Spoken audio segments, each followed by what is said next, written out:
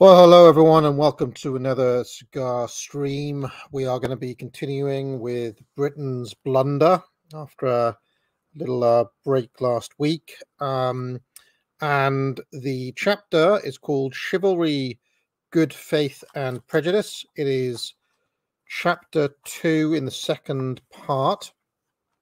Only 10 pages for today, so could be a short one. Just before we get going, remind you to buy my courses at the academic agency. The sale is on, ladies and gentlemen, the Christmas sale.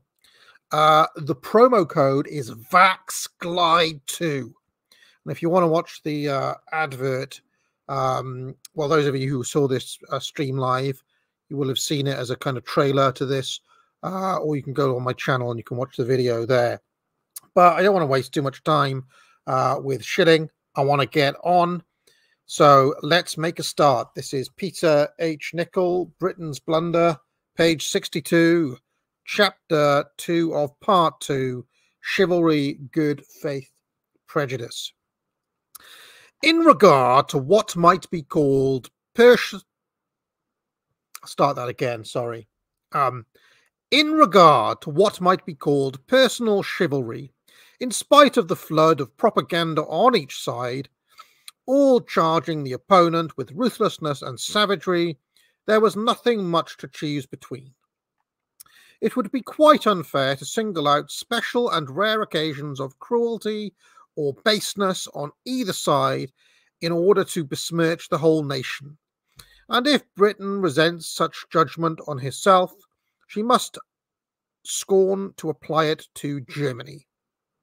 The fact is that in all wars some beastly episodes occur, for there are bound to be some ruthless rogues in a great army, and there are also moments of fierce provocation. There are also misunderstandings. A notable instance was that storm in a teacup, the manacling of prisoners. Curiously enough, it was once again Britain who started this practice by tying up prisoners caught in the dark during a furtive and risky stab at the German forces in the Channel Islands. It aroused the indignation and censure of the German government, who retaliated by handcuffing certain prisoners of their own in Germany. But when the International Red Cross Agency took the matter up, and it was shown that Britain's new action was simply owing to very new and unprecedented circumstances of the attack, there was soon no more heard of the business.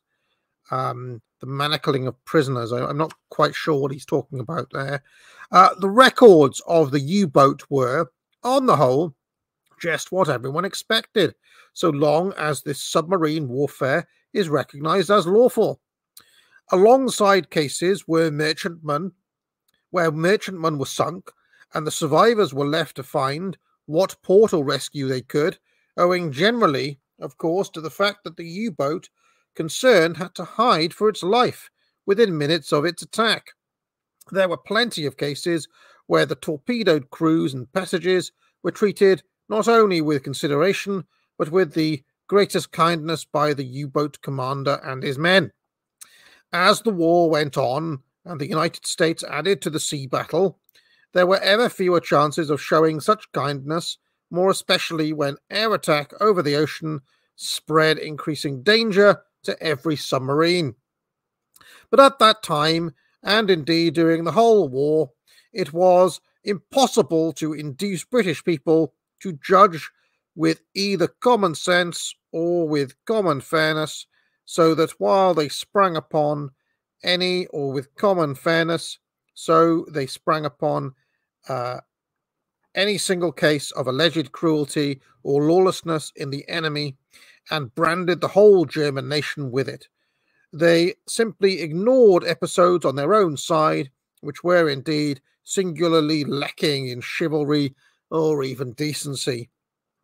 One finds it hard to understand, for example, how the Prime Minister could publicly confess in Parliament that orders had been given, presumably with his own consent, that if an armed attempt to rescue Mussolini took place, the guards were to shoot him out of hand. Since when has it become the British custom to shoot a helpless prisoner? Since when did decency, let alone chivalry, permit such a deed? It appears, in this instance, that the Italian guards knew more about chivalry than the Prime Minister of England. The treatment of Rudolf Hess affords another illustration of conduct utterly at variance with hitherto accepted ideas of honour, even in time of war. Hess, in his solo flight to Scotland, showed, whatever else, extraordinary daring, skill, and initiative in an attempt to induce Britain to end the war. At great personal risk and no doubt trusting to British standards of fair play, even to an enemy, he made his desperate attempt and effort to enlighten Britain as to the real issues at stake on the continent of Europe as he conceived them.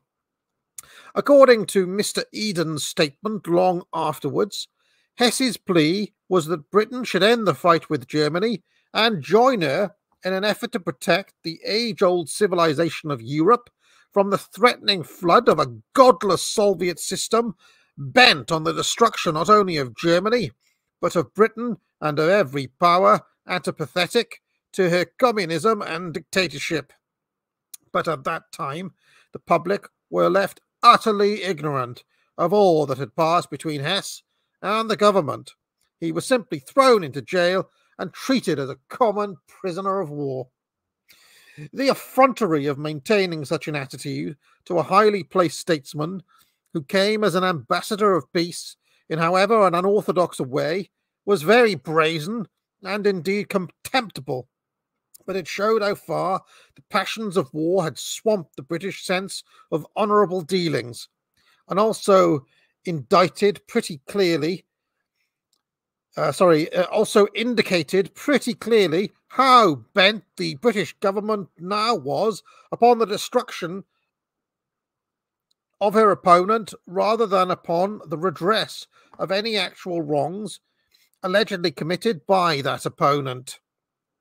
We will deal with Hess again.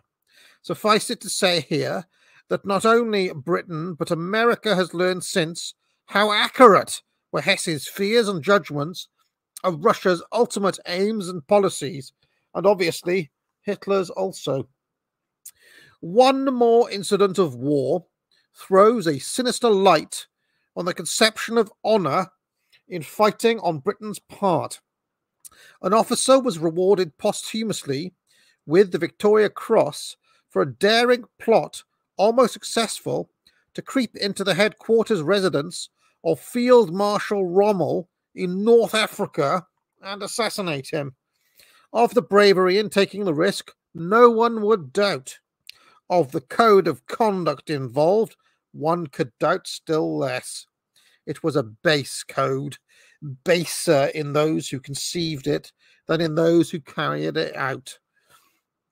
Enough has been recorded to show that if Britain is not to be judged by occasional lapses from decency and chivalry, neither is Germany by similar episodes if they are found, and yet every effort was made by the public broadcasts, cinema pictures, and public platforms to portray Germany as a barbarous antagonist who had jettisoned every respect for the decencies of lawful fighting, while England herself remained a spotless crusader.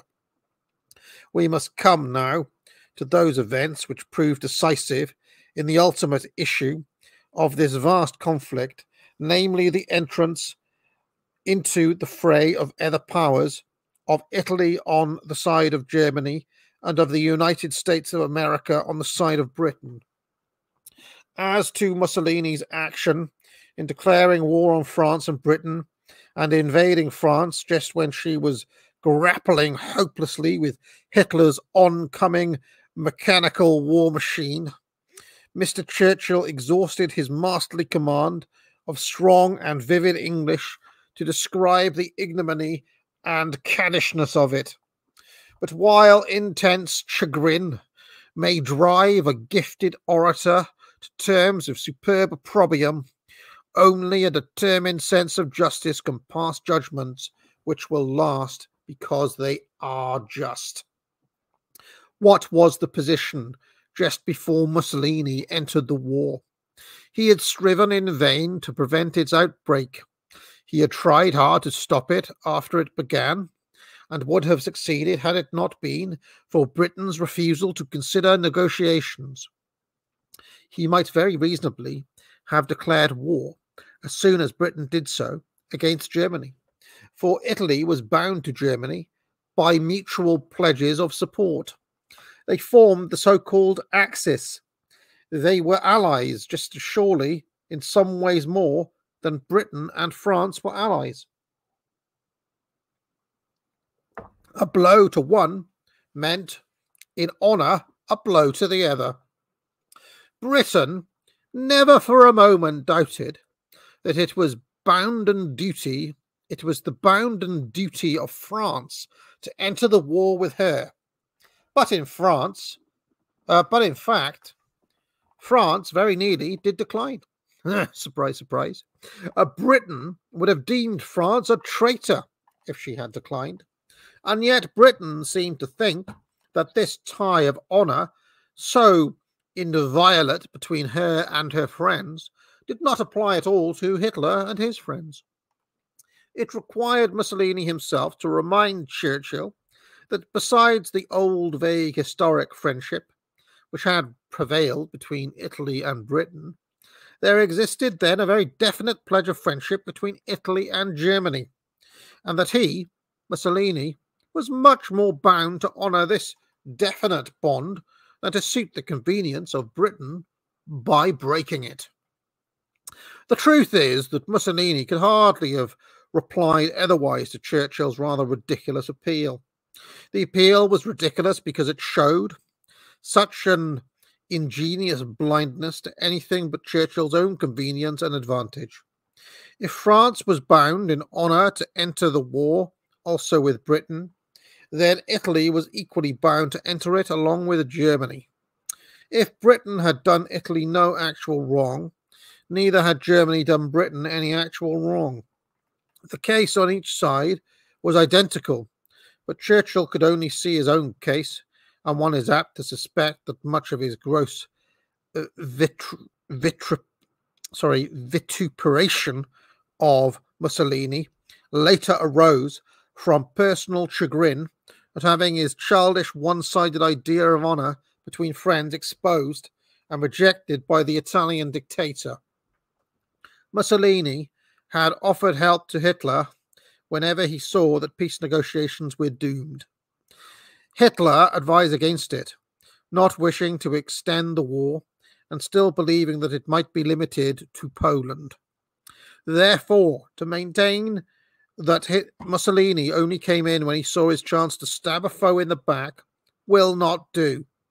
He would have been in from the start, as France was with Britain, had it not been Hitler's own request not to do so. By the time France was invaded and her armies routed and in disorder, circumstances had very much changed. Both Germany and Italy had come to realize that Britain was impervious to all appeal. She had openly flouted all idea of negotiation. She had announced her resolve to fight until Germany was overcome. It was impossible for the Axis forces to hide from themselves the immense, indeed terrible, risk to themselves which this resolve, if fulfilled, would entail. They were well enough acquainted with the copious resources of Britain, quite apart from France, and with the dogged perseverance of the British character. There could be only one policy now for the Axis powers. They must summon up their whole strength and devote every ounce of it to prevent that doom which their enemy sought to inflict on them. Could it be wondered at that Mussolini now realized that inaction was no longer possible or honorable, As to the precise hour at which he would join his friend, he must naturally be the hour most propitious for success. Britons, following Churchill's lead, had repeated ad nauseum the charge of basely stabbing France in the back when she was already down. But it was not pertinent to ask why should Mussolini, as an admitted friend and ally of Germany, have attacked France only when she was strong? Did Britain or any other power always refrain from attacking an enemy when she was weak, and always wait for her to be strong before launching the attack? This was no play acting. It was not even now a local war. It was rapidly becoming a terrific, fate-deciding conflict. Mussolini must have known that every advantage he held on his side was needed, and every disadvantage on the enemy's side must be seized if the ultimate issue was not to be permanent disaster to his own land and regime. It was charged that Il Duce also that he came, it was charged against the Duce that he came in at the precise time in order to get a good share of the spoils. If that was so, was it either unreasonable or disgraceful? All human motives are mixed. Italy had long before this made certain specific claims against France. She would have been more than human if she had deliberately renounced her own chance of gaining them by refusing to participate in a quarrel which was directed against her one chief friend. She had therefore two main motives, and both were as honourable among nations of competing interests and forces as are to be found generally in the whole course of history. The first claim was to fight on the side of her friend, to preserve the safety and the realm of both, and the second was to assure that she obtained her due share of victory if victory were to accrue. We bribed Italy in the First World War, but did not pay the bribe afterwards. Interesting. Once again, let the screaming calumniator of Mussolini answer. When and where does history provide an instance of any country launching an attack against her enemy, not when she found her enemy weakest, but deliberately when she found her strongest? Certain it is that in England we heard voices for years beseeching the government to attack Germany before it got too strong. In other words, to attack her when she was as weak as possible. It is instructive to compare the entrance of Italy into the war with the action of Russia in invading Poland in 1939 and in declaring war against Japan in 1945. Very instructive indeed, for it illustrates so remarkably the power which self-interest can wield in creating self-righteousness. In 1939, Russia, being no ally of ours back then, and having concluded a non-aggression pact with Germany, suddenly invaded and occupied half of Poland, the eastern half, while Germany was completing her conquest of the western half. On every hand in Britain we heard strong language about the baseness of Russia in stabbing Poland in the back while she was fighting bravely in the front. Even our government's frantic wooing of the Soviet government could not prevent the almost universal condemnation of Russia's unprovoked invasion and annexation. Russia's own excuse was that the Polish government had fled and its forces disintegrated. There remained no Polish state, and it was up to her, Russia, to step in and ensure the protection of the Eastern Poles. One can give what credit one can to this excuse in view of the very bloody protection accorded when it came to the army officers and the landowners. But one thing is certain, Poland was not at that time a potential enemy of Russia. On the contrary, the two countries had non-aggression pacts between them. There was therefore no excuse for this attack, an invasion, an annexation of half of Poland, just when she was already facing defeat. But there was excuse for Italy attacking France, a potential enemy already at war with a sworn friend. When Russia struck her blow against Japan in 1945, she did precisely what is said that Italy did against France in 1940. She came in when Japan was weakening to defeat, in fact, already defeated. She came in although Japan had done her no wrong, and she came in order to secure a share of the spoils. That is, however, this slight but distinct difference that it is in favour of Italy in the comparison. Italy had no friendly treaty with France before the attack, whereas Russia had had a very definite treaty of non-aggression with Japan. These little details, by the way, that Nichols is going over, much forgotten about, I would say, in accounts of the war, in the popular consciousness. Nobody really thinks about exactly when each of the Allied and the Axis powers were and were not at war, but interesting details nonetheless. Let's carry on. And now, as to Britain's judgment, it is easily and quickly told such acts of attack or aggression were unspeakably base if committed by any of her enemies, but quite justifiable, even praiseworthy, if committed by her friends. We heard no more condemnation of Russia for her aggression against Finland, Poland, and the Baltic states when once she had become our ally, and we had plenty of praise for her coming in at the close against Japan. There was no stab in the back talk then, for she was not our ally. For was she not our ally? Was Russia not allied then? So, only our enemy apparently can be guilty of baseness in spite of all appearances. The entry of the United States into the war was the most momentous act in the whole drama of this Second World War, for it made it a world war indeed. This happened in December 1941, more than 2 years after the first outbreak in Europe, from the whole attitude adopted by America, led, persuaded, and almost coerced by President Roosevelt. The eventual entry of America was inevitable.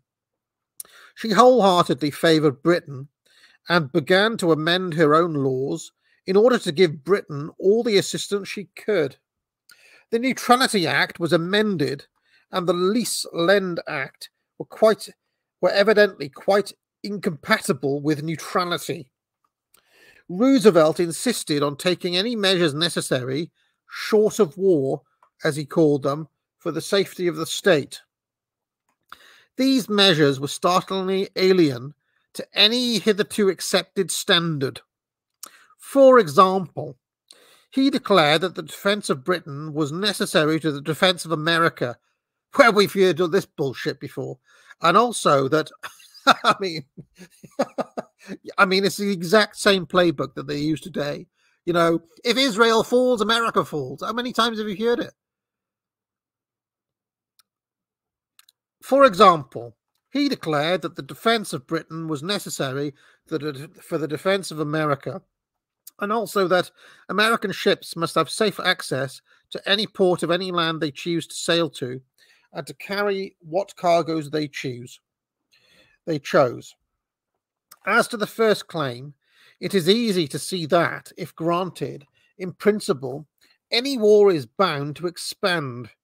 It is a claim entirely unknown in the usual and well-understood principles of international relationships. It is really a claim to help another country to fight an enemy, and yet escape all interference from that enemy.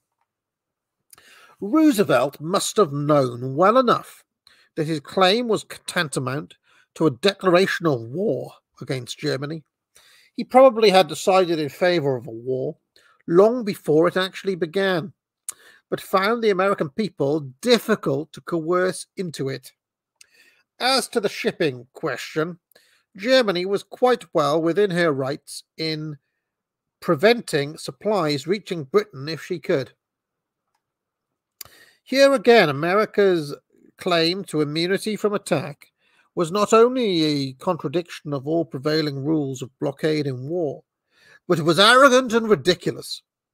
Roosevelt's whole contention was either childish or remarkably disingenuous. We are left to guess. It was, we guess, designed to force Germany to declare war herself. Again, it must be said, he probably had decided on war with Germany and merely used his arguments and put them into action as a sort of decent garb in which to clothe his real intention and his actual entry into the fray. When once the order was given his ships to attack on sight any German warship, the end had come. That was in December 1941. It would have been a better thing for Roosevelt's credit if he had scorned these delays and pretenses, had openly declared his intention of joining England in his struggle, and had done so at once.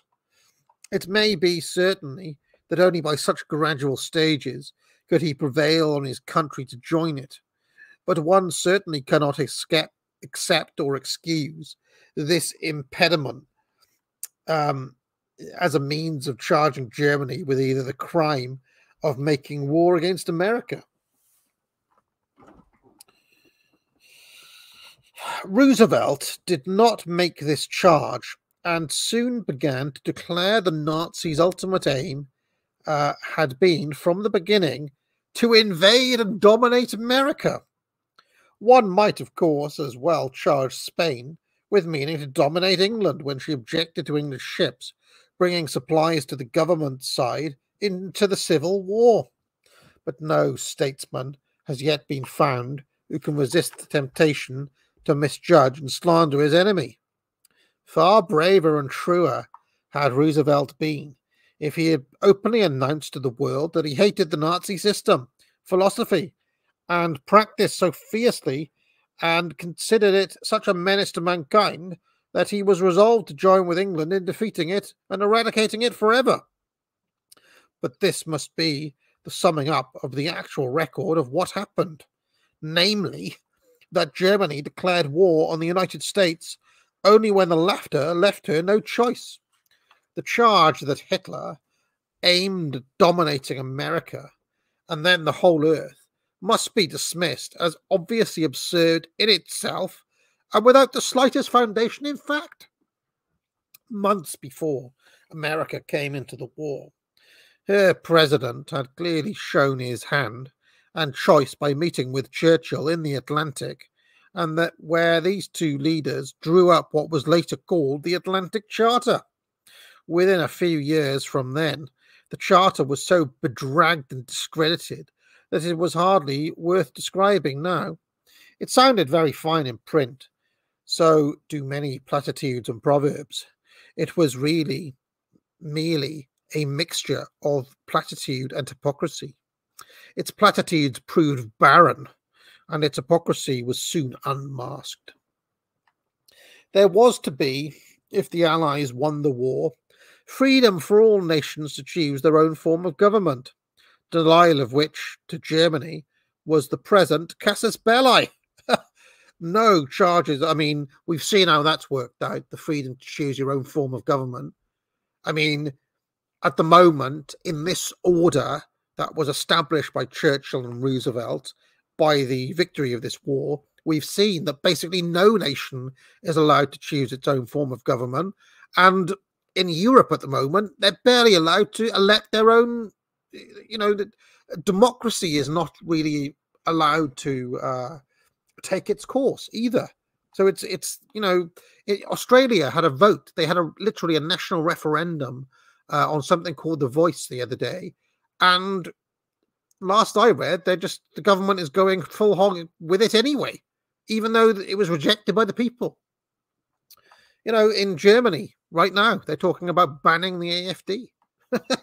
We are seeing democracy openly flouted, is what I'm saying, all across Europe by this very system. So we've seen how this turns out. Anyway, let's carry on. No changes of territory without the freely expressed consent of the inhabitants. Restoration of the sovereign rights of these states which had been forcibly deprived of them.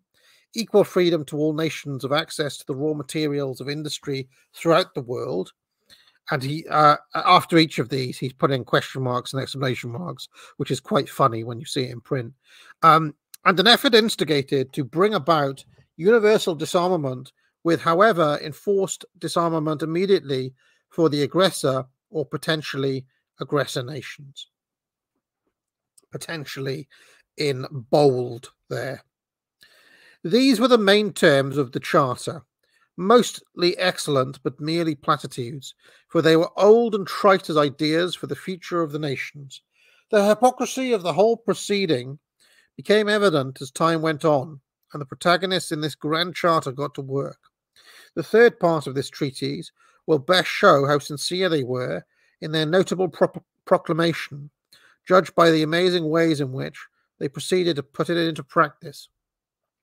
Discerning people had already, however, detected the actual policy of these two leaders under the beautiful garb of language, for the eighth and last clause of the Charter made it evident that all promise of disarmament amounted to was this: that Germany and Italy were to be kept disarmed and helpless as long as the victors wished, while they, the victors, were to remain armed as long as they chose. Any child in international politics can understand that a nation which is kept unarmed by other nations which are armed is thereby liable to any sort of treatment, however harsh, however unjust, for it has no weapon of defense against whatever is meted out to it.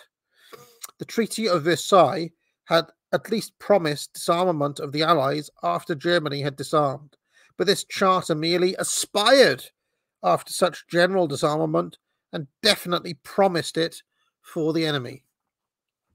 This intention soon led discerning people to see that in spite of all the fine plans enunciated, the real object of the Allied leaders was to smash their enemy in the good old way and keep them down and helpless as long as it suited the victors.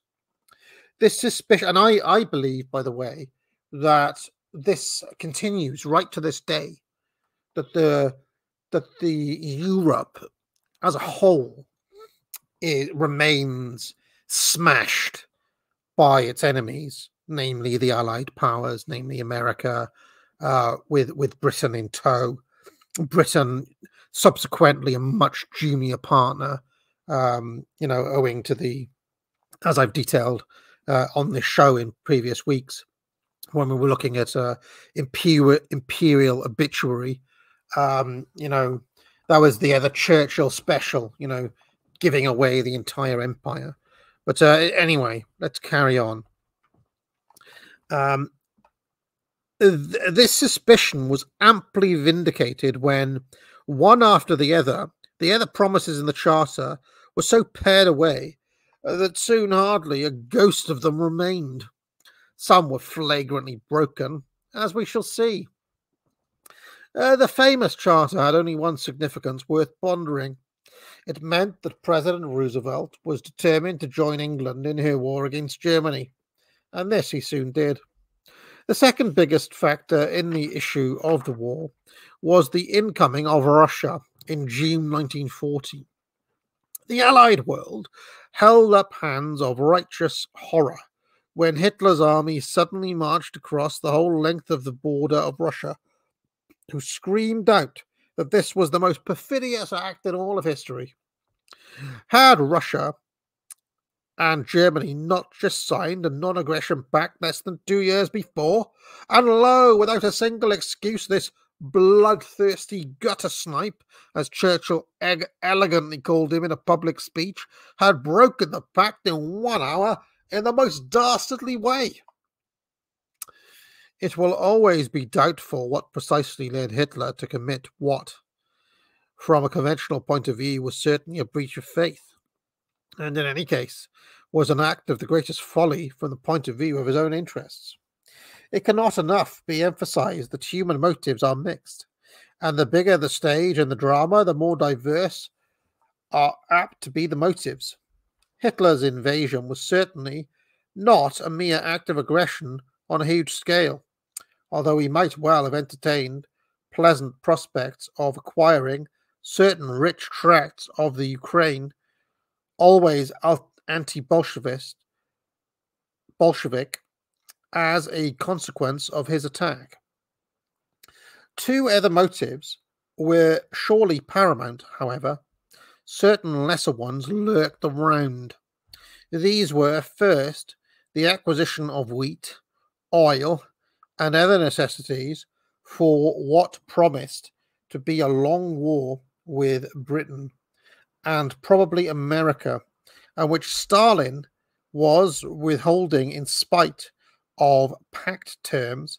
Second, the final defeat of Soviet Russia's continual and deadly threat to swamp European civilization with her barbarous, atheistical communism as operated by the quote-unquote dictatorship of the proletariat being conveniently personified in one man, Joseph Stalin. Further, if only from Stalin's many breaches of faith and treaties already, and his stab in the back to Poland, Hitler knew well that Stalin would and intended to stab him in the back as soon as it suited Stalin. Hitler's need of supplies, however urgent, could never justify the breach of faith and invasion, and no historian would attempt to justify it. But it must be remembered that Hitler was getting already into a desperate position, not desperate yet in actual military position, far from it, but from the future point of view. The British government had absolutely turned down every plea for a reasonable settlement and so an ending of hostilities. Churchill had declared that he would soon give Hitler neither peace, rest, halting place, nor parley. This remorseless threat, coupled with the open support and inevitable intervention of the United States, must have aroused in Hitler something of that desperate and frantic rage which a man feels when his good intentions are mocked and rejected, and he is hounded down by all respectable society and assured in advance that nothing but his ruin and death will satisfy the human hounds. That man will be apt to trample on all conventional standards of conduct, more particularly because it is conventional minds and hearts that have condemned and attacked him, whilst allowing themselves unbridled license. And while in that mood, Hitler had the very thing to hand which would enable him to defy and thwart these enemies, a huge war machine. Was he, with that weapon ready, to neglect his own and his nation's defense and future, all for the sake of the old conventional rule of nations and for a pact which he and Stalin knew was merely expediency and false? Russia had the goods he needed, food and oil. He must have them at all costs, and no doubt to Hitler's mind the crime of taking them forcibly from Russia was very much diminished by the fact that Soviet Russia for years back had been both secretly and openly trying to seduce all European nations to her own system, undermining the fabric of ancient Christian systems, bribing and corrupting labor leaders, deceiving and misleading honest workers in every German city and industry. Need he be at all scrupulous about giving this Asiatic colossus and tyrant a good blow beneath the belt? British critics have frequently laughed at the German bogey as used by Hitler to defend his attack on the Soviet Republic. In this, they are most palpably mistaken. Long before the war, this ideological cleavage had contest formed the one insoluble problem and menace of Central Europe. It was as bitter in nature as a religious war. The Spanish Civil War proved this up to the hilt. We in Britain might, by reason of our long-established democratic freedom and placid conservatism, fail to take the Russian threat seriously, and even declare that Russia had every right to her own system, whatever it was, though we denied a far more civilized system to Germany. But in Central Europe, such an attitude was impossible. The old and the new were too contiguous. The cast of Russian politics was missionary. The emissaries of Moscow were cunning, fanatical, ruthless, and generally secret. The masses of German and other continental states, too, had no strong sense of democratic unity and strength to withstand the subtle intruders and persuasive propagandists of communism. The menace of Moscow was all the greater since it was no case then of any actual outbreak of hostilities, not even of any political antagonism, so far as the usual course of international relationship, trade, travel, and so on was concerned. It was rather the menace of blood poisoning, for blood poisoning is not too strong a term to describe what the heir of centuries of Christian civilization in Europe felt about this infiltration into his veins of this virus of godless communism, begotten as it was in blood, nurtured in tyranny, and flourishing amidst the direct poverty of a vast half Asiatic continent. Hitler hated communism, and much of his dislike of Jews arose from the fact that so many leading Russian and half German communists were and had been Jewish. And Hitler's fear and hate only summed up what the vast majority of ordinary people on the continent felt. Russian communism was a barbarous and horrible business, and if it ever swamped Europe, the Dark Ages would veritably return. As Churchill so directly stated when, quote, gallant little Finland was attacked by, quote, these dark and brutish hordes from the east. Churchillian rhetoric pre-1941 should have left us in no doubt about this, nor his advice that, quote, this obscene disease must be rooted out. Exactly what Hitler set out to do in 1941. It seems quite possible that Hitler's real aim from the first was to do just as Churchill said and free the world from Bolshevism, giving himself Lebensraum eastwards. The Spanish Civil War proved at least one thing, that given a chance, given an accident, fascists and communists would fly at each other's throats. Is it then to be wondered at that Hitler in 1941, finding an urgent need for certain products of Russia, of a Russia whose threat to European ways of life and to the life and security of nearly all European states had so long haunted the minds of himself and millions of other folk, should have small scruple in using his forces to secure them. In one blow, he would accomplish two ends. He would get the indispensable supplies, and he would crush for a long time, perhaps forever, the menace of communism. But while Soviet Russia had not actually committed any act of aggression or attack directly against Germany to excuse Hitler's attack, and could thus plead foul treachery on Hitler's part, it is too often forgotten or deliberately concealed that Stalin had done more than enough to sow the profoundest fear in Hitler's mind that he, Stalin, would launch an attack as soon as he found himself in a favorable position. Apart from the sedulous,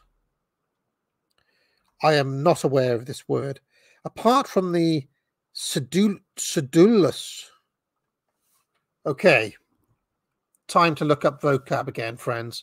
Sedulous. What on earth is this word? Okay, so sedulous, that's sedulous. Ulous. Sedulous means of a person or action showing dedication and diligence. Okay, another Peter H. Nichols special there. Sedulous. Apart from this sedulous courtship of the Allies for Russian active help, consider what Stalin had done since signing the non-aggression pact with Hitler in 1939. He had gratuitously attacked and invaded Finland and taken all he wanted there. He had invaded the 3 Baltic states and had, by the most overbearing and scurvy methods, annexed all 3. He had invaded Romania and annexed Bessarabia. What other motive could he have had but to threaten Germany? Of course, it may be said that he did these things to defend himself against the Nazi menace. One thing is certain, Stalin was quite as much an aggressor as Hitler. He was actually much worse than Hitler. Hitler had either justice to claim of enemies to ward off, but Stalin could not possibly make any just claims against France, or the Baltic states, or Romania, and he had no war against his own territory on his hands. That there was an equal mutual suspicion between Russia and Germany, even after the 1939 pact, may be taken as certain, but Stalin had certainly taken by far the more drastic steps to show his suspicion, and had given Hitler the firmest ground for believing that whatever Russia was adequately prepared, she would launch a direct attack against Germany, a stab in the back, just as on Poland in 1939.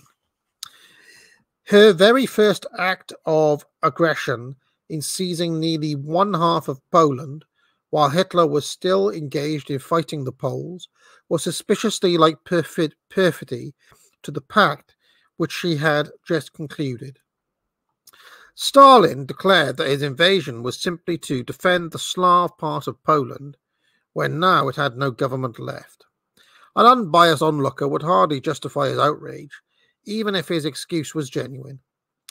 But it is impossible to accept his excuse as genuine, and all the more so when he proceeded to attack Finland and the other lands bordering on Germany. It comes to this, then, that while Stalin had not technically attacked the Reich, he had committed such acts of aggression against neighboring states, and acquired such obvious points of attack against Germany, that Hitler might well be excused for deciding that Russia had broken the 1939 pact in spirit, if not in letter.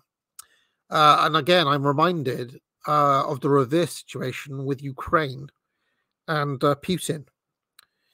Putin's reason for attacking Ukraine was that NATO was encroaching on his border states. Same in Georgia and same in several other situations, Belarus, for example. And what Nicholl is saying is that Hitler, in attacking Russia, was basically responding in the same way that Putin was responding to NATO aggression, in Ukraine, which is fair enough, I think. Although there could be a whole other book called Germany's Blunder, couldn't there? Opening up that second front has to be seen as a historical error, whichever way you look at it. Anyway, let's carry on. That Hitler might be excused for deciding that Russia had broken the 1939 pact in spirit, if not in letter. And he dared not wait longer and so permit Russia to acquire a really dangerous position on his eastern flank, while he was already engaged in a deadly war with Britain. Incidentally, it should be noted that Stalin's attacks, especially on Finland and Poland, were greeted by the British public generally with hisses. Even the pro-Soviet communists hung their heads in confusion. But after Russia came into the war, the tune was changed, and his sins of aggression were either wiped off the slate, or they were explained as merely necessary steps to guard against the Nazi threat. So, once more, we see how quote-unquote aggression is a sin if committed by one's enemy or rival, but as an excusable necessity, even a worthy proceeding if committed by a friend or ally. I mean, that entire chapter could really be called, does Peter H. Nichol understand the friend-enemy distinction and Carl Schmitt 101? I mean, he obviously does, but what he's doing throughout is pointing out Allied and British hypocrisy all the way through. Okay, so this was a short chapter, interesting few details about how various powers, especially Italy and the USA and Russia, entered into the war. The next chapter promises to deal with Japan, so we will cross that bridge while it comes. Any super chats that have been sent, I will deal with on Unpopular Opinions as per usual with these. And let me know if you're enjoying this. I'll remind people once again, do buy my courses. The promo code at the moment, 25% off all courses, VAX Glide 2. VAX with an X, Glide 2. VAX Glide 2. 25% off. And I'll see you again soon. Now get out. What goes on in this town is none of your business. As long as I'm living here, it is. Then maybe you shouldn't be living here! Well, that's easily fixed.